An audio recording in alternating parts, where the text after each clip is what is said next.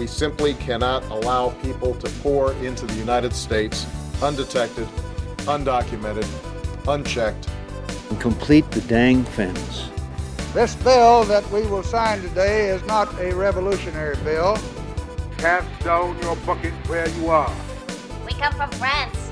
And I am, adamantly against illegal immigrants. They're coming in by the thousands, just unbelievable. A wall is an immorality. Who are you rooting for? Those masters of the universe are at it again. You maniac! You blew it up! Welcome to Parsing Immigration Policy, the podcast of the Center for Immigration Studies. My name is Mark Krikorian. I'm Executive Director of the Center.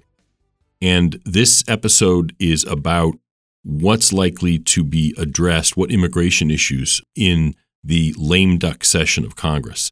For those of you who don't live and breathe this stuff, what that means is the session of Congress that's after the election, but before the beginning of the next Congress at the beginning of January. So it includes all kinds of people who have lost re-election or are retiring, and does not include the new congressmen who are coming in. So it's called a lame duck session. And it often is an opportunity for various kinds of mischief where people who are no longer going to be accountable to the voters can vote on things that people don't like. And one example of that, of course, is immigration issues, amnesties and increases in immigration. And the two issues we're going to be talking about with George Fishman and Jessica Vaughn of the Center are the DACA/Dreamer issue, in other words, amnesty for illegal immigrants who claim to have come as children. And the other one is something called the EAGLE Act, which is related to high-tech immigrants. In each of those issues, we have a general discussion, but in the past few days, since the podcast was pre-recorded, there have been a couple of developments. On the Dreamer issue, Republican North Carolina Senator Tom Tillis and Democrat Kristen Sinema from Arizona have put out a bunch of bullet points on a possible agreement that they've made to amnesty up to 2 million or more people who either have DACA or would qualify for it in exchange for some kind of commitments on the border, extending Title 42 for another year. Personally, it doesn't seem like it's much of a compromise since the administration is supposed to be enforcing the border anyway. Why would they hold that hostage to an amnesty? But that seems to be the deal. It's not clear anything's going to happen, but it has gotten attention. And on the other issue, this EAGLE Act, which we will discuss directly in some more detail, it was supposed to be up for a vote this week. It may have been voted on by the time you hear this in the House, but the vote has been postponed a couple of times. So this is a serious thing. There actually is some potential movement on this. We've written about both of these issues, both the EAGLE Act and the DACA/Dreamer issue, and some links will be in the show notes. So now we'll proceed to the pre-recorded discussion where we go into some detail about what are the various elements of these two major things that Congress is likely to deal with on immigration in this lame duck session. I'm going to start by throwing it to Jessica, and one of the issues that hasn't actually gotten that much attention, because there has been some journalistic attention devoted to this, the one that hasn't gotten that much is something called the EAGLE Act, which is something that the tech companies want.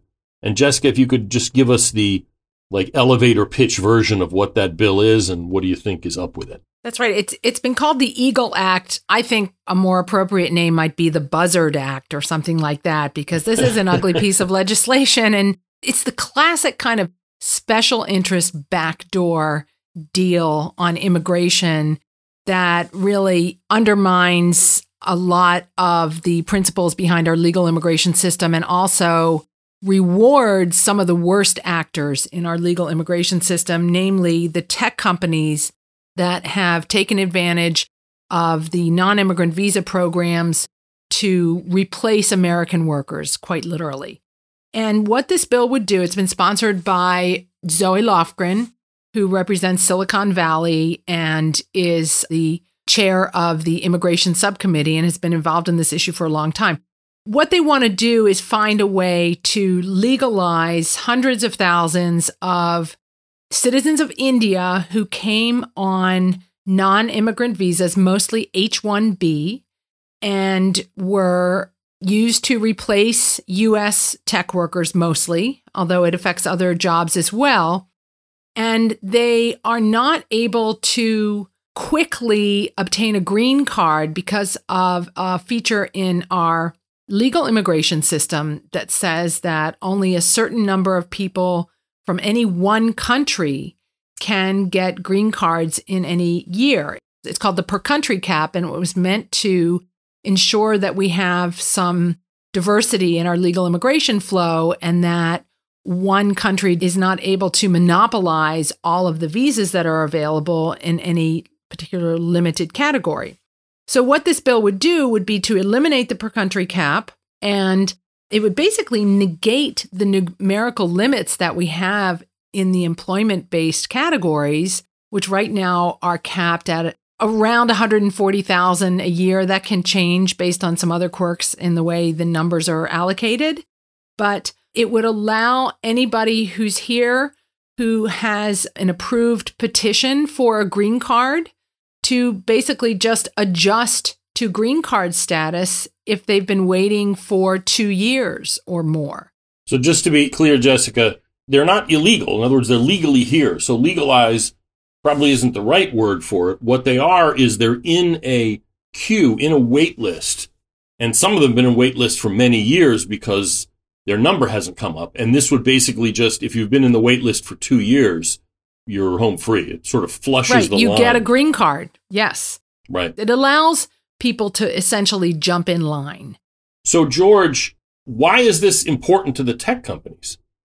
Well, first, let me just quote Steve Miller. And no, not that Steve Miller. I'm talking about the other Steve Miller who once said, "I want to fly like an eagle to the sea, fly like an eagle, let my spirit carry me." I knew you had to get a music reference in there. Okay, so how is that connected? Do, do, do, do. Exactly as Jessica said, this is a way to negate the numerical limits on employment-based green cards. If someone can come to the U.S., can work, can stay here legally for how many years or even decades it takes to have a green card become available, that in essence negates any numerical limits on employment-based green cards, and it would mean hundreds and hundreds of additional thousands of workers who would otherwise have to return home to their home countries would instead still be working here, be available for the big tech companies, and be available to compete against U.S. workers. So, Jessica, George alluded to it, but what's the point to these numerical limits in the first place? Why do we have numerical caps in these categories? Well, we have broad numerical caps in order to have limits on immigration so that our labor markets are not skewed or distorted by immigration. And so employers don't have the option of replacing U.S. workers with workers from abroad who will work for less. And in this particular category, that's exactly what, in the tech industry especially, they will work for less for a lot of reasons, but one of the reasons is because they think that there's a green card at the end of the rainbow. But the problem is that Congress has been issuing more temporary visas than there will be green cards available for. So these categories are oversubscribed. And I think it's important to understand that these workers came in on a temporary visa, but they don't actually have to go home if their employer sponsors them for a green card. Under other provisions Congress has passed, they get to wait it out. But, there are some other issues that come up, like some of them have kids who have lived here and grown up here and age out at the age of 21. Those things could be fixed with a narrow tweak. But what Zoe Lofgren and some other Democrats want to do is actually use this as a vehicle to just do away with the limits, overall numerical limits on employment-based green cards, which would really be harmful to U.S. workers in a lot of particular occupations, especially those working in tech and information systems and related occupations. Well, especially with all the layoffs going on now in these very industries by these very same big tech companies. Right. The ones who always claim they need more workers. Yeah, I mean, it does seem to me because of these layoffs, it makes the whole political argument just a whole lot more difficult to make. Even Democratic congressmen who have already, either won re-election or are, retiring or lost or something, some of them even, it seems to me, are going to be dubious about having their name attached to something about this when, Twitter just fired 90% of its staff, and all the other companies are also laying off. Well, if you're Zoe Lofgren and you represent Silicon Valley, right. I guess those concerns don't really matter. I guess so, but I mean, she's the head of the immigration subcommittee for another few weeks, but they need to get 218 votes for this, if it even gets to that point. And so we'll see. This kind of measure, I think, has come up a number of times over and over again, if not specifically this legislation, the concept of getting rid of these per country caps. And the interesting thing, and I want to move to the next subject in a second, but the interesting thing is this is really just the latest attempt by tech companies to bust through the numerical caps. Jessica referred to the so-called temporary H-1B visas that now, instead of expiring at 6 years, you can keep renewing it over and over again forever. They pressured, it was the Bush administration, I think, that created this something called optional practical training, which is basically part of the pipeline for these tech workers. So this is really, in context, it's really just part of this broader, relentless campaign by tech companies to create de facto unlimited immigration for tech workers. Right. And indentured workers at that. I mean, if our system were working the way it's supposed to, they come in on temporary visas. And if our economy reaches a situation like we have now, where the companies that sponsored them have to shed those jobs, well, then it seems obvious, I think, to most people that the temporary workers should go home. Right. We should not be creating a special... Right. We should not be wrecking the rest of our immigration system to accommodate workers who are no longer employed and should be heading home.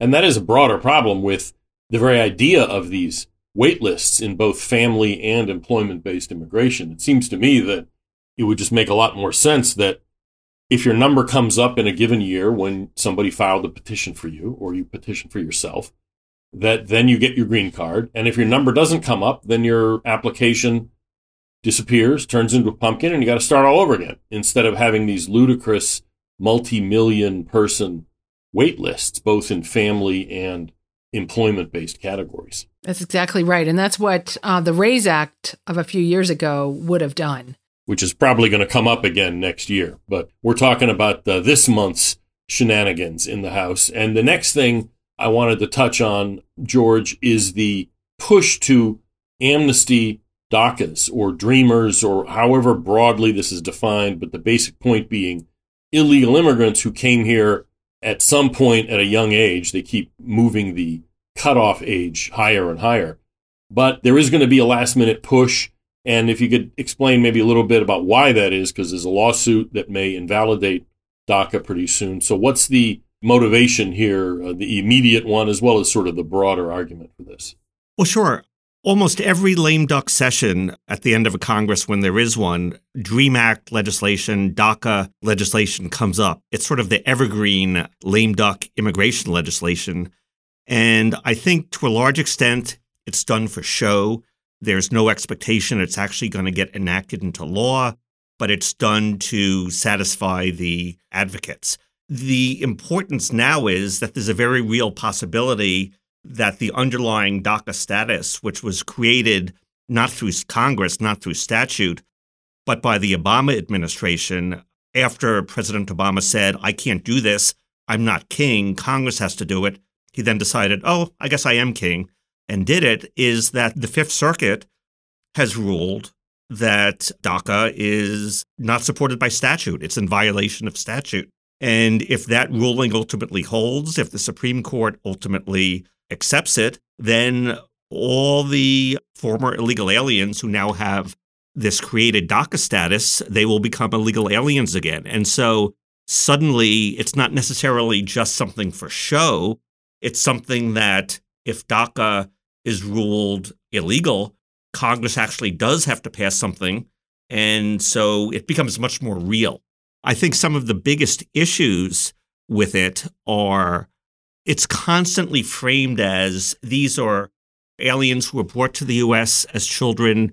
They had no choice in the matter. They are upstanding members of society. They have not committed crimes.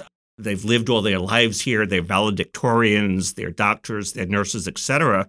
I recently looked at this issue, and amazingly, the majority of juvenile criminals are processed not through adult criminal courts.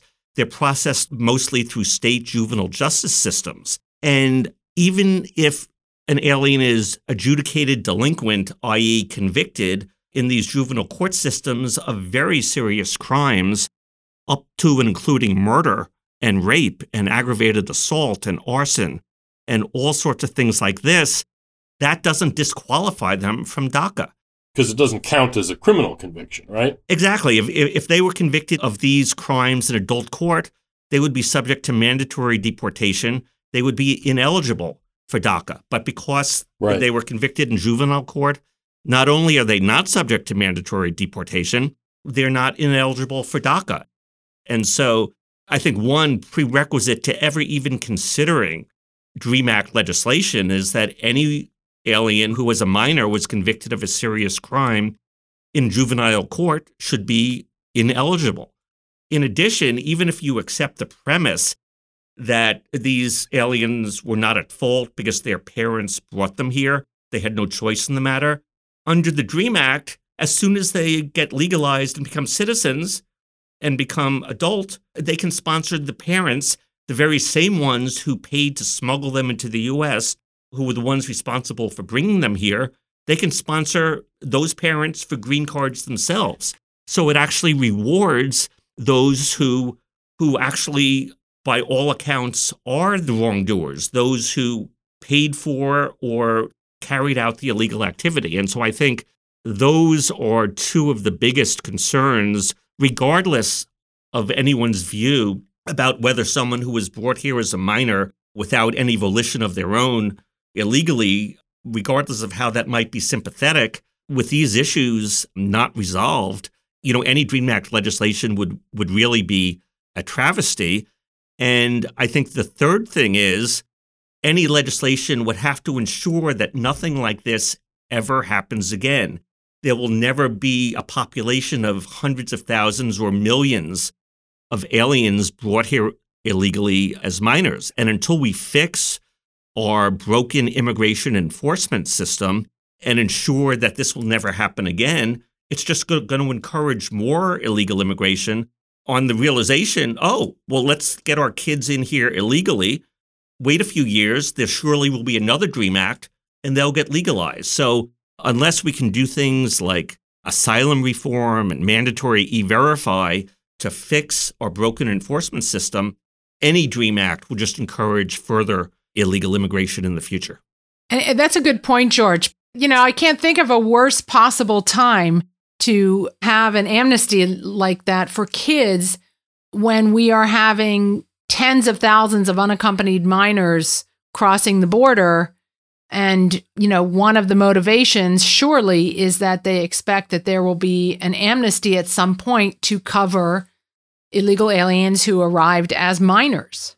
That's a big incentive. Yeah, and that's really the broader context that all of this is taking place in, is the border is a disaster. And I think that even squishy Republicans, and frankly, maybe even some of the Democrats, understand how problematic it will be to attach their name to something that otherwise sounds, sympathetic. You're being nice to these people who supposedly were brought here as children. But like you said, in the context of not just an unprecedented border crisis, but an accelerating one, because December 21st is when Title 42 will end, which is the only kind of half measure that's preventing the border from completely melting down, although it's pretty melted down already.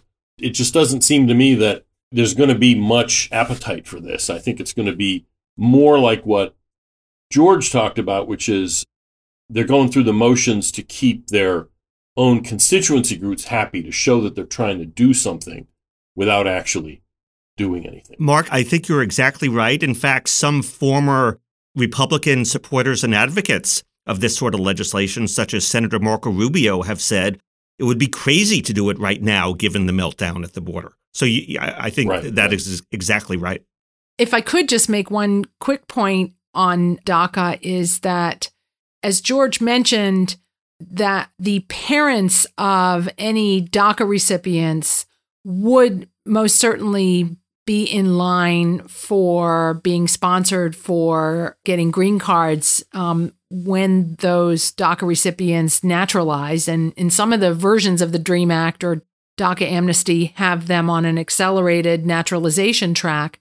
But we have to remember that if, say, 700,000 people with DACA were to benefit from an amnesty and get legal status, then under our current legal immigration system, when they can sponsor their parents after naturalizing, that's going to at least ultimately double the size of the amnesty under the multiplier effect of every amnesty. And there's some good, reliable academic research that shows that the chain migration effect of any amnesty is going to more than double the number of people who end up benefiting from it. And that's because under our legal system, parents come in unlimited numbers. They're one of the largest categories of chain migration.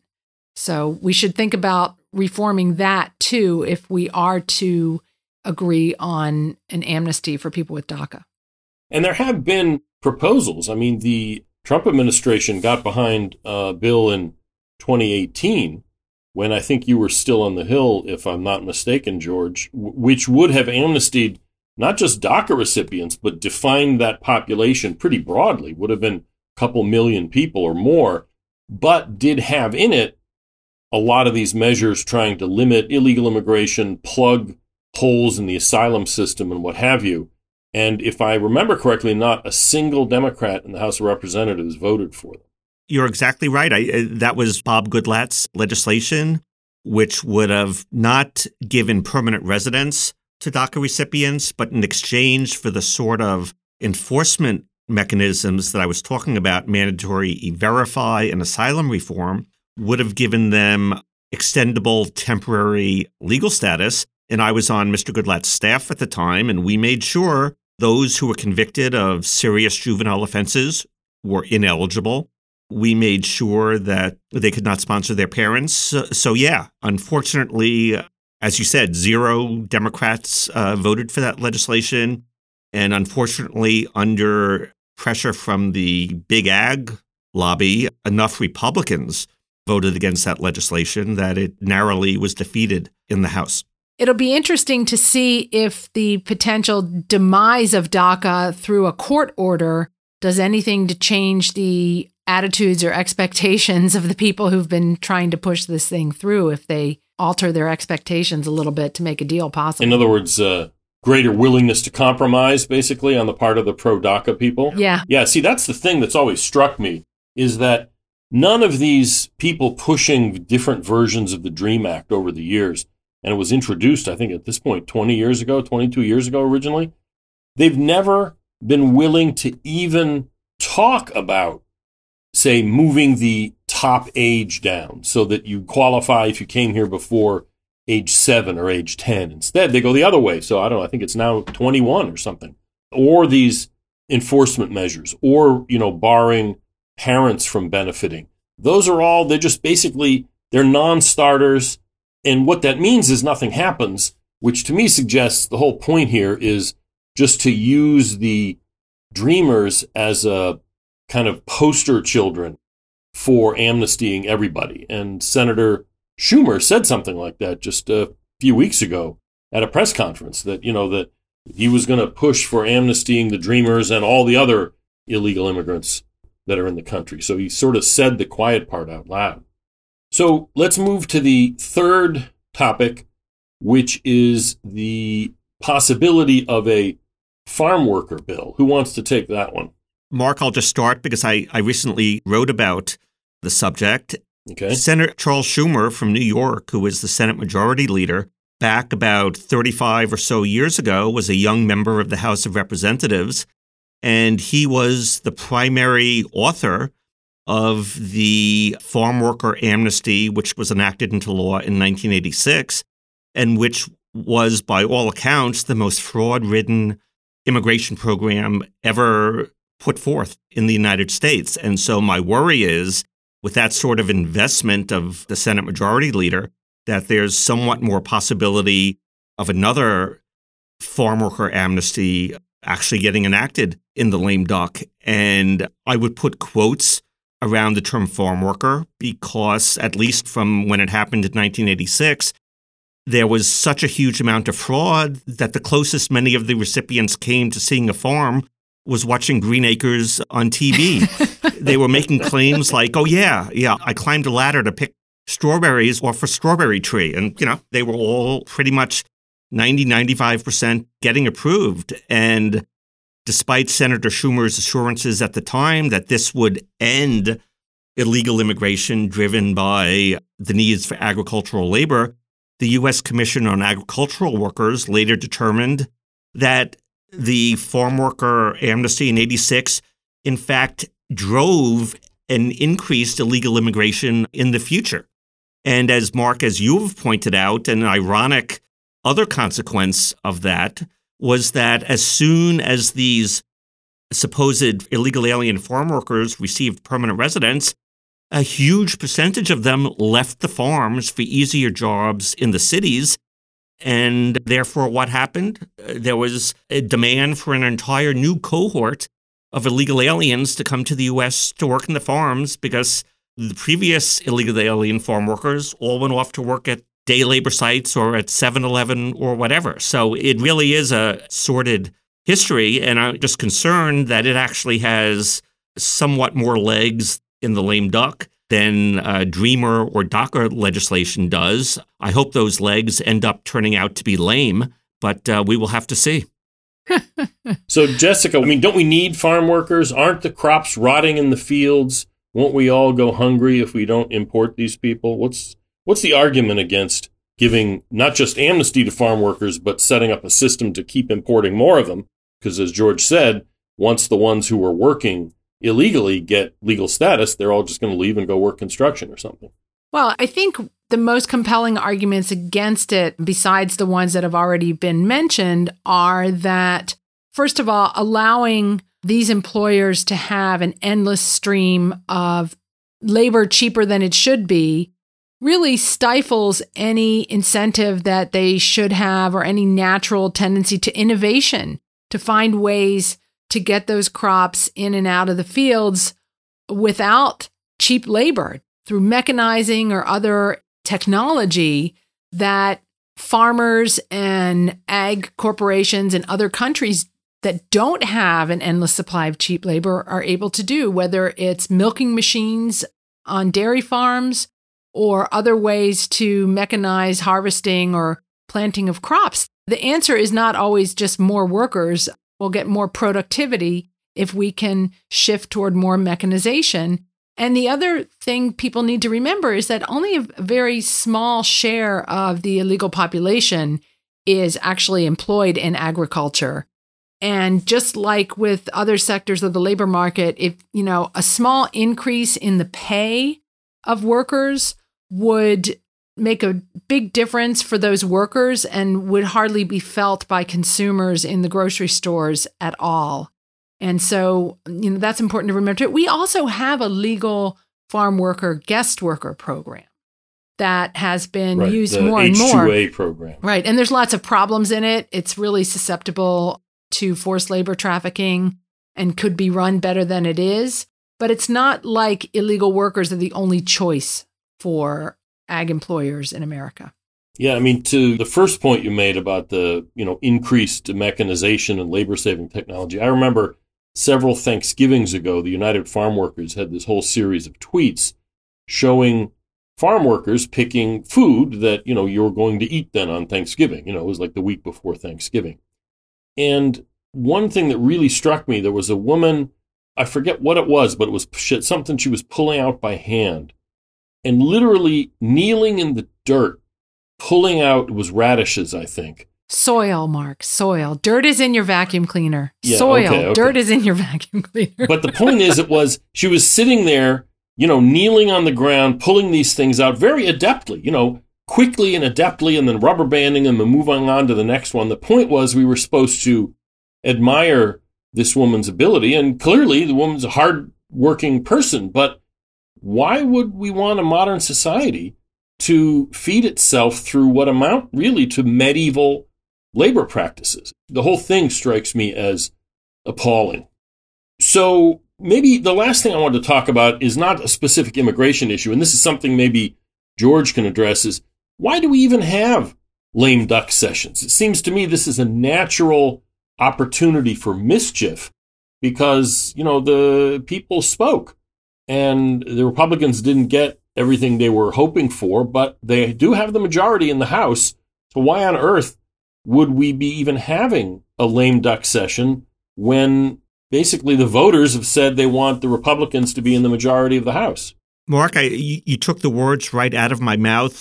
I was a congressional staff member for many years, and every time there was a lame duck session, I was always filled with dread. What mischief is going to get enacted in the lame duck session? Members who are retiring, who were defeated, there's really nothing holding their feet to their fire to vote in the interests of their constituents. They can do whatever they want. They're leaving anyway. So I was always petrified during lame duck sessions. I think the problem used to be even worse than it is now because for many years, the elections in November, the new Congress wasn't seated until the next spring, the next March, or even later, I think. Yeah, that's a long time ago, right? Yeah. I mean, that's like in the 30s or before that, 20s or something like that. But I totally agree. Maybe there should be an automatic continuing resolution or something like that.